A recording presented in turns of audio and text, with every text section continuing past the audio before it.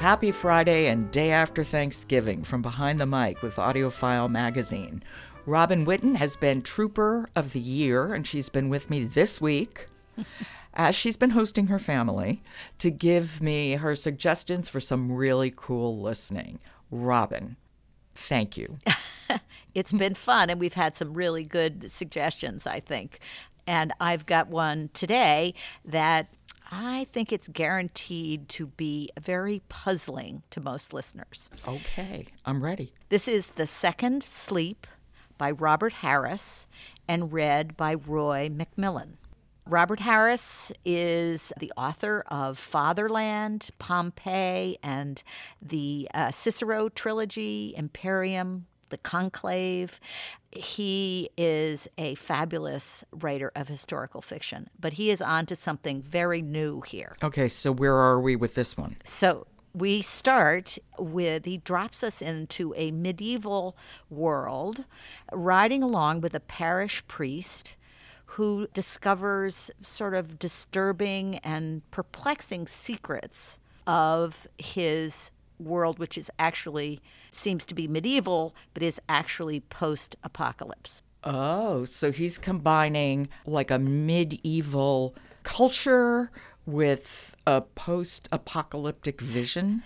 There's not a lot I can really say about this because it's all a series of withholding and unfolding of details that solve this mystery. But we start in 1468. Holy moly. And they are looking back at a civilization of 2020. Okay, so it's like the calendar starts all over again. There are a lot of secrets. And what's very interesting is that Roy McMillan is such a storyteller. He is the kind of storyteller that I always have said is like a Pied Piper narrator. So I'm not quite sure what's going on, but I love listening to the way he's telling this story, and I will follow him wherever it goes. I have to admit, I have never listened or read Robert Harris, though I know Roy McMillan's work, really well because he does a lot of classics, which, you know me, I love my classics. Right. And he's great. Well, he's done a couple other Robert Harris, but this is very different. I mean, I think of Harris being very attuned to historical detail, immersing you in whatever time he is setting the story in, whether it's Rome, Imperial Rome, or here we are in a medieval century. There's a lot of really interesting detail. So we're going to listen to a bit. Can you set it up for us? Yes. This is, we're arriving with the young priest, Christopher Fairfax, as he is riding into a village. This is The Second Sleep by Robert Harris, read by Roy McMillan. Late on the afternoon of Tuesday the 9th of April in the year of our risen Lord 1468, a solitary traveller was to be observed picking his way on horseback across the wild moorland of that ancient region of southwestern England known since Saxon times as Wessex. If this young man's expression was troubled, we may grant he had good cause. More than an hour had elapsed since he had last seen a living soul. Soon it would be dusk, and if he was caught out of doors after curfew, he risked a night in jail.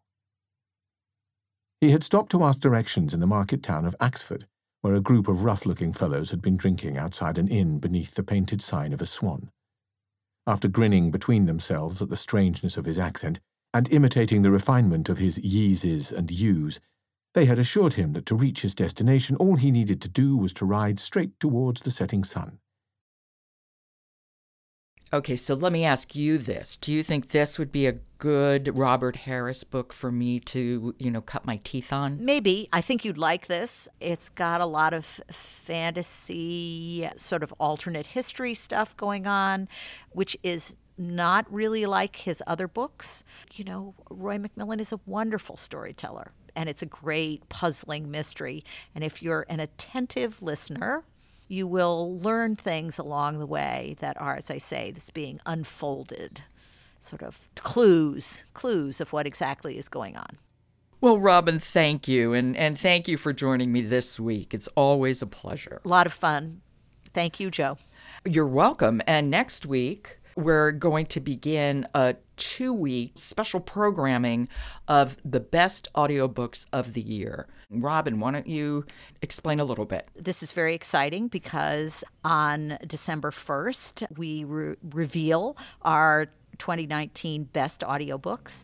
And during the podcast for 2 weeks, we will be talking about some of the great titles that we've chosen, but with the narrators who narrated them. That's a little different for us, very special. I'll be talking to you on Monday, and then I'm interviewing some of the narrators, and Michelle Cobb will be talking with some of the narrators who have been chosen as best narrators. Oh, that sounds like a lot of fun, and something that's perfect to listen to as I'm doing my Christmas shopping. Indeed. Okay, thank you so much, Robin, and I will talk to you on Monday then. Yes, indeed. Support for Behind the Mic comes from Graphic Audio, celebrating 15 years of immersive audio entertainment. Behind the Mic is produced by Jessica Lockhart. Robin Whitten, Michelle Cobb, Emily Connolly, and Jonathan Smith are contributors. Jennifer Dowell is our editor.